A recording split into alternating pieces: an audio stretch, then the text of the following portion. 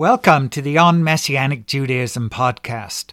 This is episode 18, the third in our second season, as each season is 15 episodes long. This second series builds on the first, where we covered the history of the nascent Messianic Jewish movement from the days of Ezra the scribe until the destruction of Jerusalem in 135 CE. This second series will also include interviews with historians and theologians, just as we did last week. And so now, after last episode's brilliant interview with Rabbi Joshua Brumbach, we will continue to explore the history of the Messianic Jewish movement. Hi, this is Daniel Nassim, and today we have a story to tell. I do appreciate you listening to my podcast. And by the way, to make sure that you are notified when I upload the next episode, take a moment to subscribe to this podcast wherever you are listening to it, and you will get notified as soon as it is published. In this episode, we are going to look at some of the people, movements, and events that followed and that preceded the Mishnaic era. During this era, the contents of the Mishnah were crystallized, preceding the actual act of committing it to writing. Our story begins a little further back, of course, so we will also review its roots in the stories of Hillel, Shammai, and the sages of Yavne. Previous episodes, we've already seen where Yavne was located geographically, south of where Tel Aviv is today. That is where the seat of Jewish learning remained until the end of the Second Great Revolt in 135 CE. In fact, we are told that the Sanhedrin relocated itself there as well. In the Torah, we find the phrase, "Make me a sanctuary, that I may dwell among you." Exodus 25, verse 8. And this became the story of this center, for in a sense it became a new sanctuary of learning, replacing the literal sanctuary in Jerusalem that had been destroyed. During the First War for Independence from Rome, as the city was besieged, the sage Rabban Yochanan ben Zakkai was smuggled out. It's worth reviewing how he gained the confidence of the general leading the war by correctly predicting that this general would be appointed emperor of Rome. What followed was not only significant for Jewish history, but for Messianic Jewish history as well, for as we read in the Talmud in Gittin 56b, "Then Vespasian said to Rabban Yochanan ben Zakkai, I will be going to Rome to accept my new position, and I will send someone else in my place to continue besieging the city and waging war against it. But before I leave, ask something of me that I can give you." Rabban Yochanan ben Zakkai said to him, "Give me Yavne and its sages, and do not destroy it, and spare the dynasty of Rabban Gamliel, and do not kill them as if they were rebels. And lastly, give me doctors to heal Rabbi Tzadok." Here were rabbis, many of whom, like Yochanan ben Zakkai, had supported themselves with manual labor. Now they were in an academy. It's worth noting that to this day it is considered honorable for rabbis to have their own financial pursuits or businesses, although it is not common in the non-Orthodox world for rabbis to hold regular jobs. At this point also, all learning was oral, by mouth. Nothing was written down, but passed down from teacher to disciple. There was no need for it to be written. Logic said that it should not be written. As the Babylonian Talmud reports in Shabbat 138b, the sages taught a similar idea in the Tosefta. When our sages entered the vineyard in Yavne, they said, "The Torah is destined to be forgotten from the Jewish people. As it is stated, 'Behold, days are approaching, says the Lord God, and I will send forth a hunger in the land, not a hunger for bread and not a thirst for water, but for hearing the words of the Lord.'" Amos 8, verse 11. And it states, "And they will drift from sea to sea, and from the north to the east they will roam to find the word of the Lord, but they will not find it." Amos 8, verse 12. Outside this vineyard, there were severe restrictions upon the Jews. The Romans forbade synagogue worship or any other gathering of Jews. Scholars were murdered, so much so that only a handful reportedly survived and were ultimately able to pass on the teachings of the Mishnah. Some Jews joined with the Romans. Elisha ben Abayu, sometimes simply called Acher, the other, a scholar from Yavne, did just that. There are some stories which allege that he even joined with the Romans in their persecution of the Jews. Intriguingly, Talmud Babli Chagigah 15a tells us this. The Gemara poses a question. What was it that led him, Elisha ben Abayu, to heresy? He saw the angel Metatron, who was granted permission to sit and write the merits of Israel. He said to himself, there is a tradition that in the world above there is no sitting, no competition, no turning one's back before him, that is, the face of the divine presence, and no lethargy. Seeing that someone other than God was seated above, he said to himself, perhaps the Gemara here interjects, heaven forbid there are two authorities and there is another source of power and control of the world in addition to God. Such thoughts led Acher to heresy. End of quote. On the other hand, significantly, Elisha ben Abayu had a loyal following even after his acceptance of Hellenism. He was, after all, one of the major contributors to the content of the Mishnah.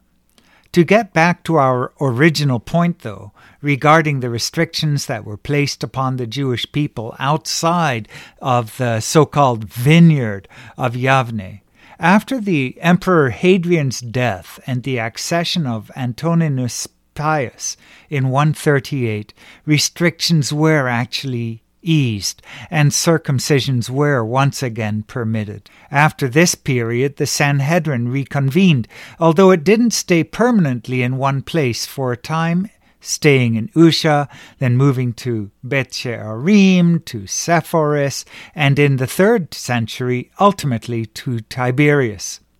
It was in Usha that they regained their footing and became established enough that their authority was once again accepted at large. This particularly came to a head because during the revolt, the Babylonian community had begun to announce its new moons and leap years on its own.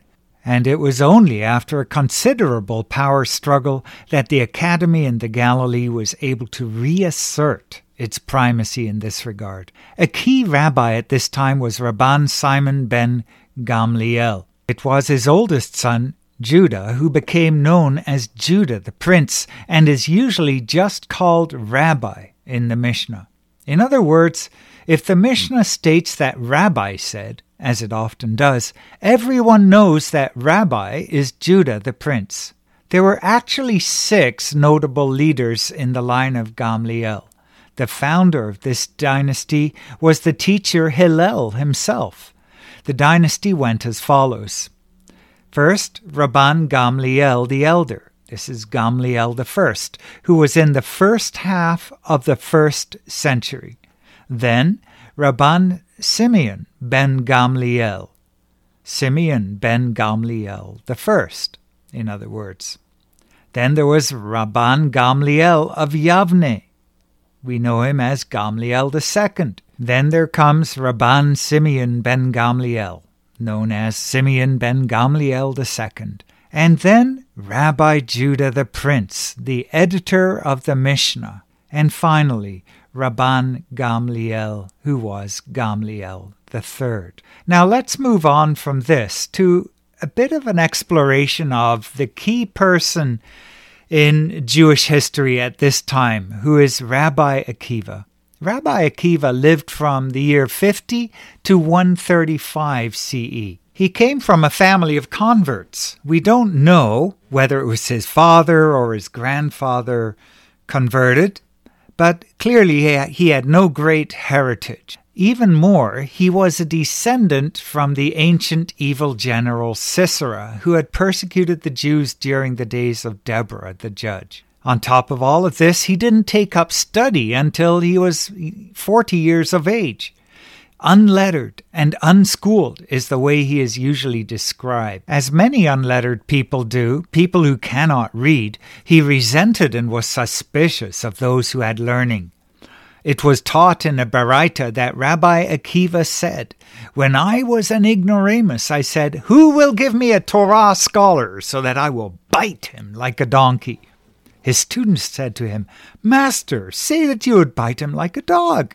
He said to them, 'I specifically used that wording as this one, a donkey, bites and breaks bones, and that one, a dog, bites but does not break bones.'" So Akiva was not a particularly nice guy in terms of his attitudes of scholars, and yet he was going to become one. Akiva was the chief shepherd of one of the wealthiest men in Israel. One day he met his boss's daughter, Rachel, and he was smitten. Rachel agreed to marry him on one condition, and that condition was that he studied Torah. For this, she was disinherited by her father, who wanted her to pursue a life of earthly rewards just as he had. But instead, as was often the custom, she sent Akiva off to study, and he studied for 12 years. When he came back, he overheard her say through the door that she would gladly send him back for another 12 years to study. So back he went. Akiva studied under the greats, Rabbi Eliezer ben Horkenus and Rabbi Yehoshua ben Hananiah, Nahum ish Gamzu, and Rabbi Tarfon. And then, after 24 years, he returned with a following of 24,000 students. But this is when tragedy struck. At some point, almost all of these students were killed by the Romans. Some say it was a plague, but historically that's hard to countenance. Rather, as a key supporter of Simon Bar Kokhba, or Bar Kokhba, it would be no surprise that his students were involved in the disastrous war and were especially targets of the Romans upon their victory. Nevertheless, Akiva is remembered as a wealthy, charitable man. He left us with maxims such as, "All that God does, he does for the good." And another one, "Love your fellow man as yourself. This is the great rule in the Torah." Such phrases might be very familiar to readers of another collection of Jewish writings, commonly called the New Testament. Both reflect Jewish thinking in this era. Famously, Akiva died a martyr on Erev Yom Kippur in Caesarea, with the words Shema Yisrael on his lips. His students who stood nearby as the Romans were flaying his flesh with iron combs asked him, "Even till now? Are you still thinking about your obligations to God even at this horrific, tragic moment?" "All my life," he said to them, "I waited for the opportunity to show how much I love God. And now that I have the opportunity, should I waste it?" Then he died with the word one, echad, on his lips. Whatever our opinion of the person, politics, and teachings of Akiva, may we have that level of devotion to Hashem. By the way, if you ever run across Daniel Gruber's book, which is called Rabbi Akiva's Messiah, it is an eye-opener. It's a no-holds-barred prosecution of Akiva, as in a court of law. So balance is not the author's objective, but there's a lot to consider in this book. It does make a provocative case. With a broader, more contemplative perspective, though, Abraham Heschel's Torah Min HaShamayim puts Akiva in the context of his day and the hermeneutical approaches that he held versus those of Rabbi Ishmael. We're going to move on now, and let's discuss how was the Mishnah written. So naturally, this does all lead up to the creation of the Mishnah. The word Mishnah comes from Shana, which is literally to repeat, but it came to mean to learn or to teach for obvious reasons. In previous episodes, and in this one too, but especially in episodes 12 and 13, if you haven't listened to them yet, we've recounted how Yochanan ben Zakkai escaped Jerusalem and was granted an academy in Yavne following the First Jewish War. The significance of this is that in Yavne, he founded a body that took over the religious responsibilities of the Sanhedrin. This council of teachers was called a Beit Din, or House of Judgment. Whereas the Sanhedrin had been composed of Pharisees, Sadducees, and other notable leaders from among the people of Israel, this new council of teachers was definitely Pharisaic. Over the next 70 years or so, this council sifted through all the knowledge that had been passed down to them from Hillel, Shammai, and the other scholars of the previous generation. It was during this period that the notable differences between the school of Hillel and the school of Shammai were ultimately resolved, and as a general rule, it was decided that though both schools' interpretations were of the highest value, the decisions of Hillel were to be followed. It was also during this time that the canon of Scripture was determined once and for all. Thus, Eicha, Ecclesiastes, and Shir HaShirim, the Song of Solomon, were included, but the book of Ben Sira was excluded. The decision was made and the canon was closed. It was during this time period that Rabbi Akiva lived. So too did Rabbi Ishmael. While Akiva's teachings and methods of interpretation prevailed, Rabbi Ishmael's method of interpretation would ultimately be deemed superior.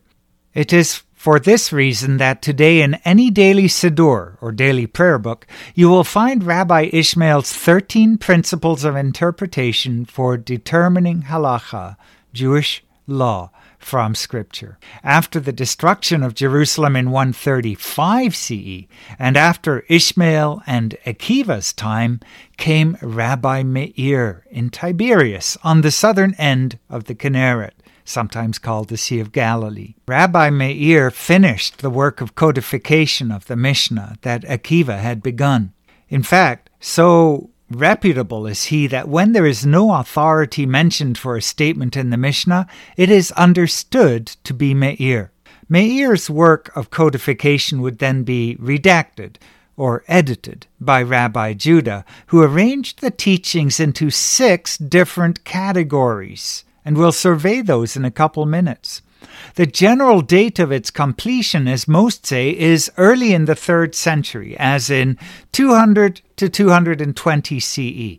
Until then, the teachings of the Mishnah had never been committed to writing. It was all oral. It was all by mouth.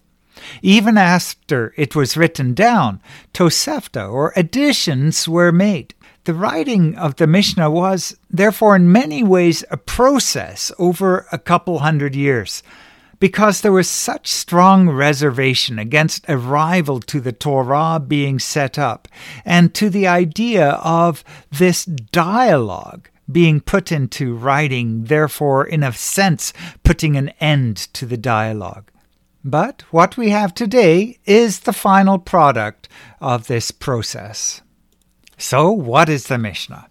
Rabbi Judah the Prince, as we call him, being the key person involved in the production of the Mishnah, took all of these oral sayings, all of these teachings that had been carefully arranged and transmitted by his predecessors, some of which may have been written, but almost all not, and began to put them together.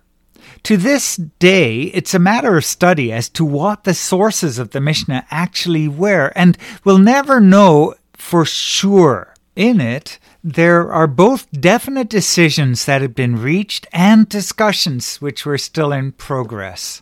As a result, there are actually many contradictions that in themselves provide food for thought and for further research.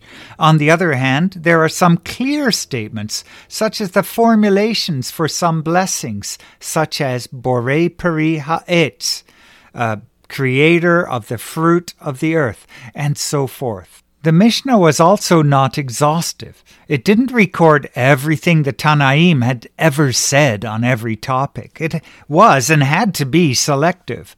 But as a result, the Tosefta came along, which recorded some of the sayings and teachings that were not included in the Mishnah. But here are the 6 categories that are in the Mishnah. First of all, the Zeraim, seeds. It covered agricultural laws. Then there was Moed, or seasons, the laws of Sabbath and the festivals. Then there was the 3rd tractate, Nashim, or women, and that dealt with marital laws. Then there was Nezikin, damages, and that dealt with civil and criminal laws. Then there was, 5thly, Kedoshim, holy things. And Kedoshim, even though the temple had been destroyed, records all of the laws of sacrifices. Then finally, Taharot, or purities, and this dealt with the laws of ritual purity. In terms of Messianic Judaism, what is the relevance of Mishnah to the Messianic Jew, many ask? In fact, it is quite relevant. We know that Yeshua never criticized the oral Torah, the Torah Baal Peh, the source of the Mishnah, insofar as it helped people to live in accordance with the written Torah. In fact, he commended those who followed the orally transmitted precepts, such as the tithing of mint, cumin, and other herbs. On the other hand, where the orally transmitted traditions laid burdens too heavy to bear on people, he had a problem with that. The Torah was not intended, as Deuteronomy 30 and verse 11 tells us, to be out of reach for the average person. Certainly, the holy creator of all that is could have asked more of Israel, but he did not. To be sure, Yeshua often permitted practices that the majority view frowned upon. He ate and drank with sinners. His disciples didn't follow the same hand-washing protocols as the Pharisees. He let his disciples glean food from the fields on Shabbat. As they walked through those fields, a very disputable practice at the time. All of this was within the bounds of the Judaism or practice of the Jews in the 1st century. It seems that the earliest Messianic Jews did not upset the apple cart in this regard either. That doesn't ever seem to be a point of contention between them and the religious establishment. Rather, their belief that Yeshua is the Messiah and is on the verge of establishing his kingdom was clearly the problem. As has always been the case, it is not what Yeshua said or did that was the crux of the issue. It was who he claimed to be. As always, the question is the same as the one he himself asked. Who do people say that I am? This issue as to the role of the Torah Baal Peh, which becomes the Mishnah of Judah the Prince, and which is the foundation of the Talmud that comes centuries later, is one that Messianic Jews wrestle with today. I'd like to conclude by giving you a little bit more food for thought. Messianic Jews today do not have the biblical precedent for an outright, categorical rejection of the Torah Baal Peh. There is a strong argument to say that while it is not explicitly endorsed, it is assumed in some respects within the New Testament writings. Its codification early in the 3rd century is problematic, as it has been for Judaism in general, but it is also a tremendous advantage. Through the Mishnah, we have a window into the thoughts and ideas of the Tanaim, those early teachers of Yeshua's day, and those of his early followers. In Yeshua, we have precedent for taking the Mishnah's teachings under advisement. In its teachings, is it consonant with the hermeneutical principles that Yeshua laid down in the Sermon on the Mount? in the situations we've just mentioned and elsewhere? I'll leave that for you to think about. Of course, nothing trumps the authority of the Torah or of the entire 66 books of Scripture that we hold to today. Salvation, for Israel and for the individual, is always and has always been solely through trust in Hashem and by His grace. Messianic Judaism teaches that this comes through trust in the person and work of Yeshua, the Messiah, the one whom God sent to us. Yet, the Mishnah is our treasure trove of Jewish wisdom from the early centuries to now. Yes, by men who hadn't come to trust in Yeshua's messiahship, but also certainly by men who were passionate about living for God and loving Him, even to the point of saying Shema Yisrael with their last tortured. Thank you for joining us and listening to our podcast. Do me a favor. Take a minute to like this podcast and leave a positive review wherever you are listening to it. Support our podcast by going to onmessianicjudaism.com. My email address is daniel@nassim.org, and I'm looking forward to your feedback. I am Dr. Daniel Nassim, and this is On Messianic Judaism.